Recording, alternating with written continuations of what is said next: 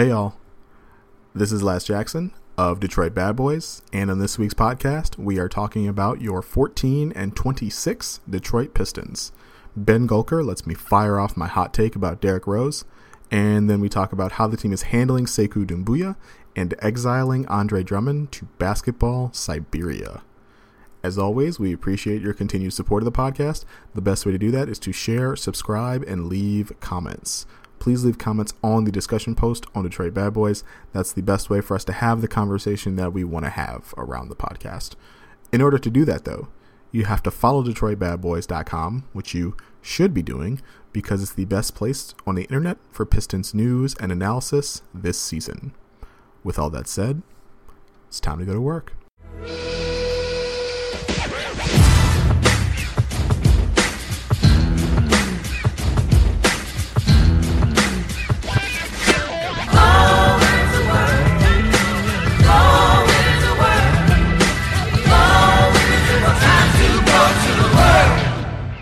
Hello, everyone.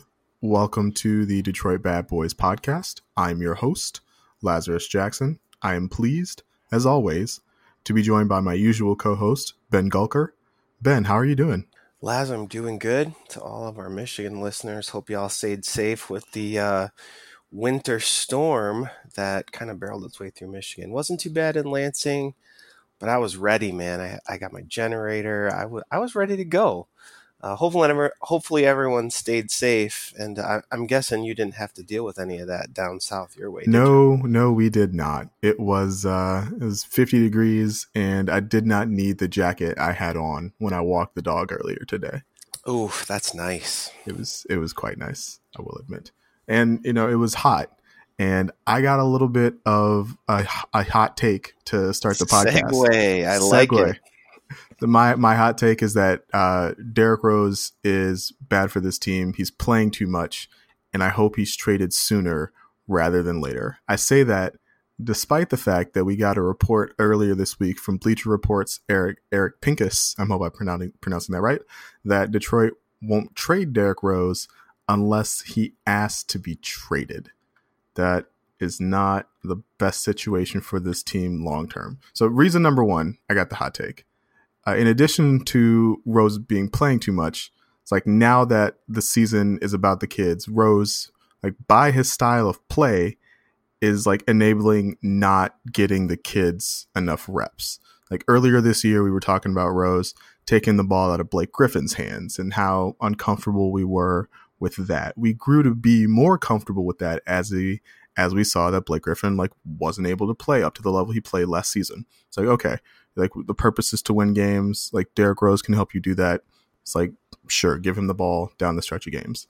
Now is like we got to a point where the season is no longer about how many games you're winning. It's about getting guys like Bruce, guys like Sekou, guys like Luke Kennard when he comes back, those crunch time reps, those possessions with the ball in their hands.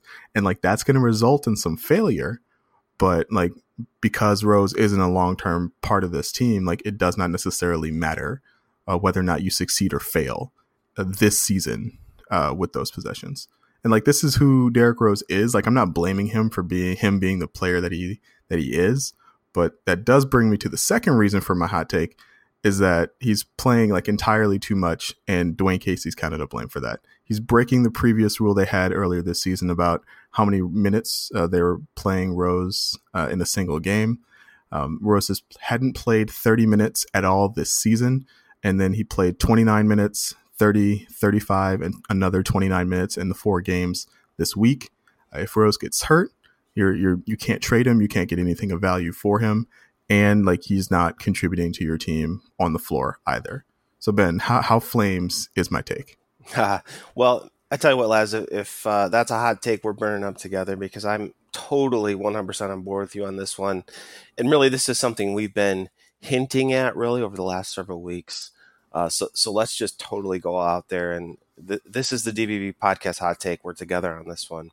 I really like your point about what does it mean for Derrick Rose to be the guy who's taking away possessions from guys like Bruce Brown, from guys like Sekou, etc. It's a good observation. Typically, the reason you would use if you're coaching and you don't want to play a guy like Sekou or a guy like Bruce Brown late in the games because you're trying to avoid losing, right? Well, 2 points there, right? First of all, we saw some close games this week. And we saw the Derrick Rose choke fest in clutch time come into play a couple different times, right? So, Derrick Rose was obviously very good in most of those games. So down the stretch made some critical errors. And look, Derrick Rose is who he is. He's not going to improve on those things, and the Pistons don't need him to. So that excuse sort of goes right out the window, right? Because you'd rather see guys like Sekou or Bruce or, fill in the blank, one of those Pistons young guys, get the chance to make those mistakes and learn from them, right? So, yeah, I'm definitely with you. And then to the point about injury, you're 100% correct there as well. It's really hard for me to believe that there isn't a trade market for Derrick Rose right now. His contract is so reasonable given the level of production he's producing right now. He's really been a force offensively. It doesn't seem to matter who they're playing, right? I mean, it could be someone as bad as the Bulls, or it could be someone like a playoff team. He's getting to his spot basically at will, getting to the rim just about whenever he wants. I haven't narrowed it down to a specific team yet, but I just have to imagine that any playoff team out there would love to add a guy like Derrick Rose to their bench. So the more the Pistons play him, the more of an offensive load and minute load they give to him, the higher the risk goes up that they're going to do something really bad for the franchise, because we've seen Rose's injury history. We know what risk it entails there, and he's getting older. And as guys get older, their injury risk gets higher. So I'm 100% on board with you on this one. I think the Pistons ought to trade him as soon as they possibly can. A few weeks ago, I was thinking maybe matching salary and a second rounder for Rose, but he continues to produce and continues to be sort of an offensive force off the bench. I'm at the point where really I'd be willing to take back a little bit of bad money if it means getting a first rounder for Derrick Rose. So I'm all for that. And then, this idea that the Pistons are not going to trade Derrick Rose unless he asks for a trade. Yikes. If that's the mentality of the front office right now, on DBB in the comments, there's this AIF floating around. I'm going to go ahead and say, if that's the mentality of the front office, then yeah, everything is definitely effed. That's about all I can say to that. Yeah, there's definitely some element of the Pistons are trying to gain respectability around the league. And part of that is signing Derrick Rose in the first place, a guy who is thought of highly around the league with the Arn Tellem connection. Part of that is, I guess, if he wants to be here, not trading him is also part of establishing relationships. But another part of being a good team is just maximizing the resource allocation. And right now we have other point guard options. We have other ball handling options available to the team. And those options would be better served, getting the reps Derrick Rose is currently getting. That's not even including whatever you would get back in a trade for him. If it's a non-lottery first round pick, if it's an early second round pick and another contract, maybe the contract that you'd pick up in a Derrick Rose trade is not super appealing, but you use that to get something else later in the trade deadline, right? There are so many ways kind of around this thing, and part of it does fall on the front office. But I think the bulk of this kind of falls on Dwayne Casey. To me, Dwayne Casey, in playing Derrick Rose, in playing him 35 minutes, in giving him the ball and saying go out and get it and win the game for us. He's definitely coaching like a coach who thinks his job is on the line if they don't win as much as possible, when I don't think that can be the criteria for this season, right? I understand why he might think that way. He wasn't brought in to coach a rebuild. Teams, when they begin a rebuild, usually change coaches to someone younger and more focused on player development.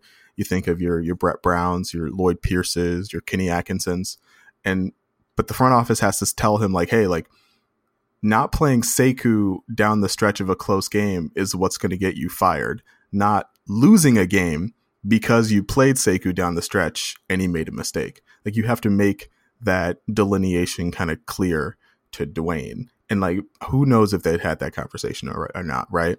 But like, I've openly pondered this multiple times over the course of the week. Like, I don't know if you want to rebuild, like, I'm not entirely sure that like Dwayne Casey is the best coach for that. What do you think, Ben?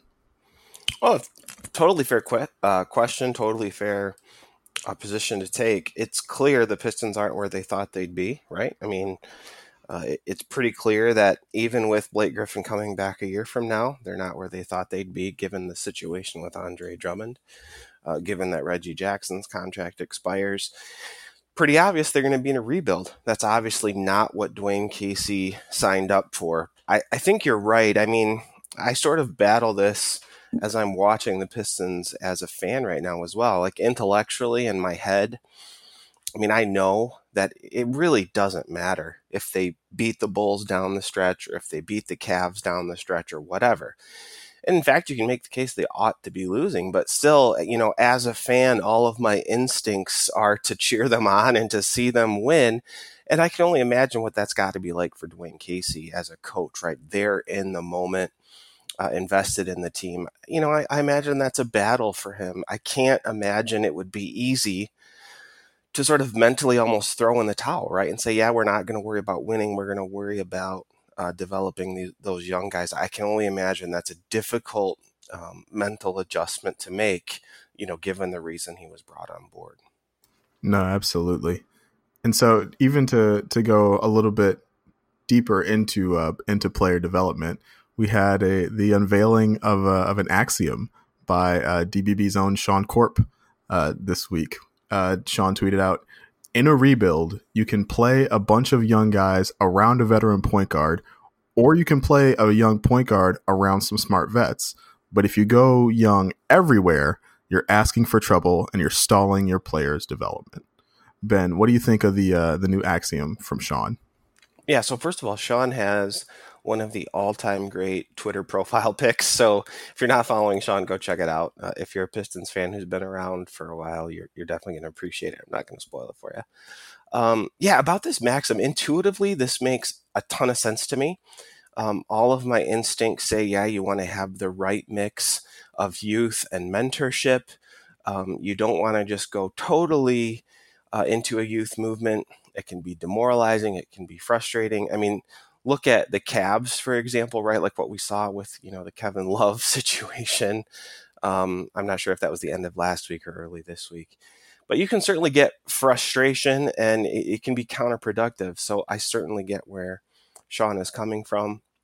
But putting in practice, I'm not 100% sold on it. I think if you look at a team like, as a for example, the Philadelphia 76ers, in the 16-17 season, they won 28 games. In 17-18, they won 52 games. You know, Ben Simmons is obviously a big part of that. He started 81 of the 81 games he played in at 21 years old. Obviously playing the point guard position. So, you know, to Sean's point, in fairness, they did have veterans throughout that roster who were key contributors. There's no question about it. It's not as if they were a 100% youth movement. But they did really hand the reins over to a pretty young point guard, and they were very successful.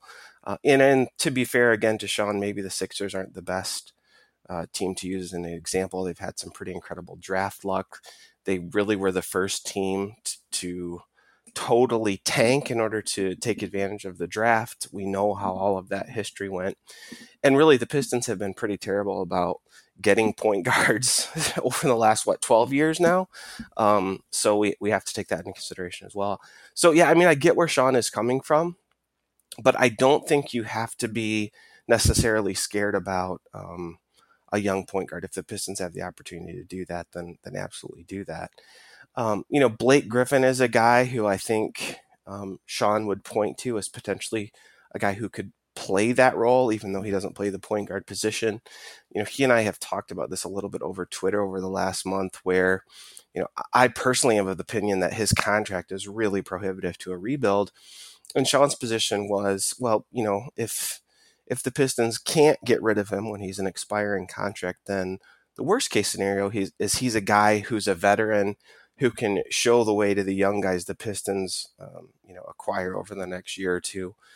So maybe that's the way the Pistons do work things out. But I wouldn't be as opposed to a youth movement as Sean is. And there's one more reason why, in addition to Blake Griffin. A year from now, Bruce Brown is going to be going into his third season with basically a full season of point guard under his belt. Luke Kennard's going to be going into his fourth season with, obviously some injury concerns this year, but when he's been healthy, carrying a pretty significant load of the offense.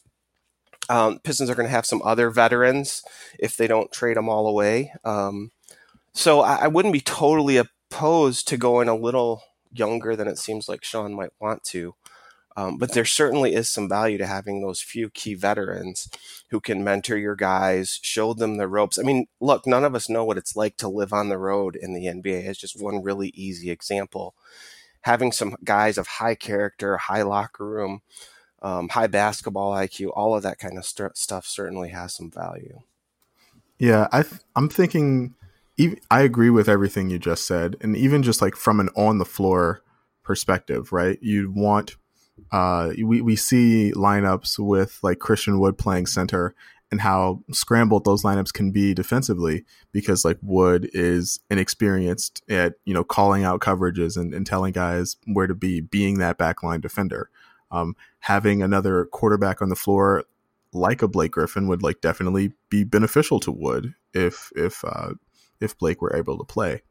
And so I think it's important that you have veterans who are not necessarily as expensive as Blake is, because again, like that is prohibitive to a rebuild. Having multiple Blake-sized contracts on your team does not lend itself well to being a rebuilding team. However, you need more guys like Tony Snell, who know their role, who have been NBA players for a long time, and who are able to execute the scheme on the floor. You look at the opposite side of that. You look at the flip side of that. We've talked a lot about the Hawks fairly recently because they're an Andre Drummond trade destination, but like they have still, I think, only won like 8 games, and they're rolling out lineups with like all first and second year players. And like, that is why they are losing, because generally first and second year players like are not very good. And so it also helps to not poison the morale of a locker room when you have those veteran guys helping you facilitate some winning, not like winning at a high level, but like some baseline level of competency. That's the thing I worry about the most this year, honestly, is that we'll get some dreaded like players only meetings. We know the Pistons have a terrible track record of once a year they get the players only meeting and everything goes to hell immediately thereafter. Those are generally born out of the 5-game losing streak, the 7-game losing streak, the losing 8 of 10 games, and so you like to be able to have some experience on the floor to help you not lose 8 of 10 games. And that same experience in the locker room will prevent guys from getting too high or too low, like over the course of a season. So I really like that maxim, that axiom from Sean. Good job on that, Sean. Yeah, and I think one of the points is there's definitely a mentality shift involved in this as well. So if you're a rebuilding team, you're a rebuilding team. Everyone else in the NBA knows you're a rebuilding team. I think what you want to try to do is bring in veterans who also understand that and are willing to buy into that role. right? So it's hard for me to imagine, for example, that that's the kind of role that Blake Griffin would really want to embrace wholeheartedly. Like, Totally fair. right? Like he doesn't want to be here when the team's winning 15 games or 20 games this season. So I think the front office is going to have to be realistic in negotiations. Like, like a guy like Vince Carter, for example, right? Like he's not going to contribute much on the floor this season, but he wants to be part of the NBA. He wants to set the records, et cetera, et cetera. Like that's the kind of guy who I think makes a lot of sense for a rebuild. No, absolutely. So while we're talking about rebuild, let's get to the good part of the rebuild. Let's get to Sekou watch. So Sekou started every game this week. He's averaging 12 points and 5 rebounds in his 6 starts, shooting 47% from the floor, 40% from 3, and 71% from the line in those 6 starts. Just the 6 starts. I know he's shooting less than 40% from 3 on the season, but he's also fouling 4.5 times a game, which is way too many. Foul trouble is the reason it started to limit his play time. He only played 19 minutes in the second Cleveland game. Ben, how are you feeling about the way Sekou's being handled by the team right now? So mostly like it. We talked a little bit about end of game situations already, so I won't rehash all of that.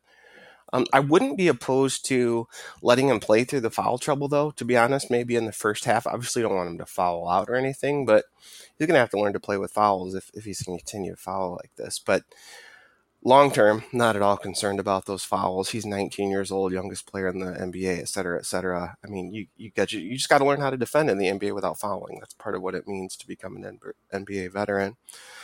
Things I really like about Sekou, athleticism. Wow, I mean, he murdered Tristan Thompson this week. Holy cow. I mean, when's the last time we saw a young Pistons player get up like that in a regular season game and finish? I mean, I honestly can't remember. You like the shooting, I think. That's, the 3-point shot is not something rookies tend to do very well, regardless of how good they were or were not in their collegiate or overseas experience. So you like that in big minutes he's shooting the ball well. The other thing I like is his handle. He's actually much better off the dribble than I would have thought, especially this early in his career. Makes a few mistakes, right? Like if he gets, he doesn't necessarily get an open look off the dribble. He kind of gets a little flustered, but that's understandable. And then I think the last thing that I'm super interested in over the course of the season is what position does he gravitate toward, right? So what is his natural position? Is he a 3 or is he a 4? Or maybe he is one of those legit hybrids who can do both well, which I think is super rare. A lot of times being a tweener 3-4 is actually a bad thing, but maybe Sekou has the ability to do a little bit of both. In a big lineup plays 3, in a small lineup plays 4. He seems to be capable of rebounding when he needs to. I know 5 rebounds in his starts isn't super impressive, but he seems to get after it a little bit, which I appreciate. So I'm overall pretty pleased. I'd like to see him play in crunch time. I'd like to give him a chance, especially in the first half, to play through foul trouble. But I absolutely love that they've started him and that they're committed to getting him some minutes. What are your thoughts about that, Laz? I also kind of wonder about the tweenerness of him. He has the ability to attack from the perimeter, which is really valuable from both of those spots. And so it really is going to come down to whether or not he's more comfortable defending 3s or 4s. You are who you can defend. And, so far he's been pretty good defensively, actually. He's held up against the likes of like Kawhi Leonard and LeBron James and Draymond Green. The other thing that I really like is that, like you mentioned, the athleticism. I was thinking it over, and some of the guys on the board were also kind of mulling it over. And the last Pistons player we thought of like with that kind of athleticism was like Jerry Stackhouse. Oh my gosh, yeah. Which is forever ago, right? It has been a long time. I know Sean tweeted out the number of dunks a Pistons rookie has had in the season, and yeah, that's right. Sekou's like already passed Stanley for like 5th, and it's just kind of ridiculous. And so I'm extremely happy that they finally have a wing-sized wing with the kind of athleticism Sekou has. The fouling, I could do without. It is going to be really important for him to learn how to play through foul trouble. But he's taken a couple of like the European style transition fouls where you foul to stop a fast break. Like those, I don't like those fouls just in general. Like it's not worth it in my mind, especially for a kid who like you want to see on the floor. The other thing that I don't really love is that he can kind of float in and out of games, and it is good that like as a rookie he's not necessarily trying to dictate his own offense. You very rarely see him like call for the ball and like isolate on somebody, like try like 15 dribble moves and like cough up an 18-footer. And like not having that mentality is extremely valuable. Like not you don't have to beat that out of him, which is really good. I mean, but the flip side of that is like there can be entire like 4-minute stretches where you can forget he's on the floor at all on offense. Part of that is the Pistons running a lot of like high pick and rolls with their point guards, whether that be Bruce or Derek. Part of that is him like the offense is not structured in such a way to get him like elbow touches or anything like that. And like during those stretches, he's like hanging out in the corner, like waiting for skip passes, which is good because he can make those shots. But you do kind of want to see what he has to offer in the way of like being an attacker in the pick and roll, right? Like operating as the ball handler in the pick and roll. You don't necessarily like want to see him like bust out the isolation moves, but like if he gets a mismatch in the post, we saw him post up one of the Cavs for an and one a couple times. Like I would like to see more of that. He's 6'9", and one of the things that people talk about is how surprisingly strong he is, like for his youth. I would like to see that like leveraged slightly more often, if at all possible. And yeah, that's and the rebounding. I like to see him attack the offensive glass a little bit more. That's something I definitely think he's going to have more space to do when Andre Drummond is no longer a part of this team. But I'm curious to see how that goes out. It's odd to have a guy like attack the offensive glass like from the wing. And so I'm always curious to see like if that aspect, if an odd aspect of a game can be like nurtured and developed, it can give you an unexpected advantage, or an advantage that people just like aren't used to defending, which is always good. All right. Speaking of Andre Drummond maybe not being a Piston, we got our latest Andre Drummond trade rumor this week. We got a new possible destination for Dre. The New York Knicks. It was rumored that they were after the French lottery pick, Frank Ntilikina and Julius Randle. No picks involved in anything like that. And I forget exactly which team said no to that, but that was the rumored construct of a trade like for Andre Drummond. Ben, do the Knicks have anything you would want in an Andre Drummond trade? All right, so I'm going to answer your question by not totally answering your question, and hope you don't hold it against me. All right, I got two things to say about Andre to the Knicks. First one is, I realize Andre Drummond is a polarizing player, but I hope that it's not too controversial to say I really don't think Andre Drummond deserves to get traded to the Knicks unless for some reason he really wants to get traded there. I mean, almost nobody deserves to get traded to the Knicks. They are a historically dysfunctional franchise. And I would wish that on very few NBA players. The only Piston I can think of that I'd ever wish that on is Josh Smith, right? Like, I just don't think he deserves that. If you choose free agency, like if you're a free agent and you choose the Knicks, then that's on you. But I don't feel like Andre Drummond deserves that. The second thing I'm going to say is, and it's related to the point you made earlier about Derrick Rose. If you're trying to build, as a front office, some level of respect because of the way you treat players after you acquire them, I don't feel like trading Drummond to the Knicks in his contract season necessarily establishes a whole lot of credibility and respect for you. So I really, as a fan of Andre Drummond, want to see him go to a good situation. And even having to spend just the rest of the season, even if he opts out and goes somewhere else, it hurts me to think that he's going to that stinking franchise. So that's really what I want to say about it. To your point about do the Knicks have anything we want, I'm not particularly interested in Julius Randle. I don't know a whole lot about Ntilikina, or I never say his name correctly. I apologize for that. No, that was good.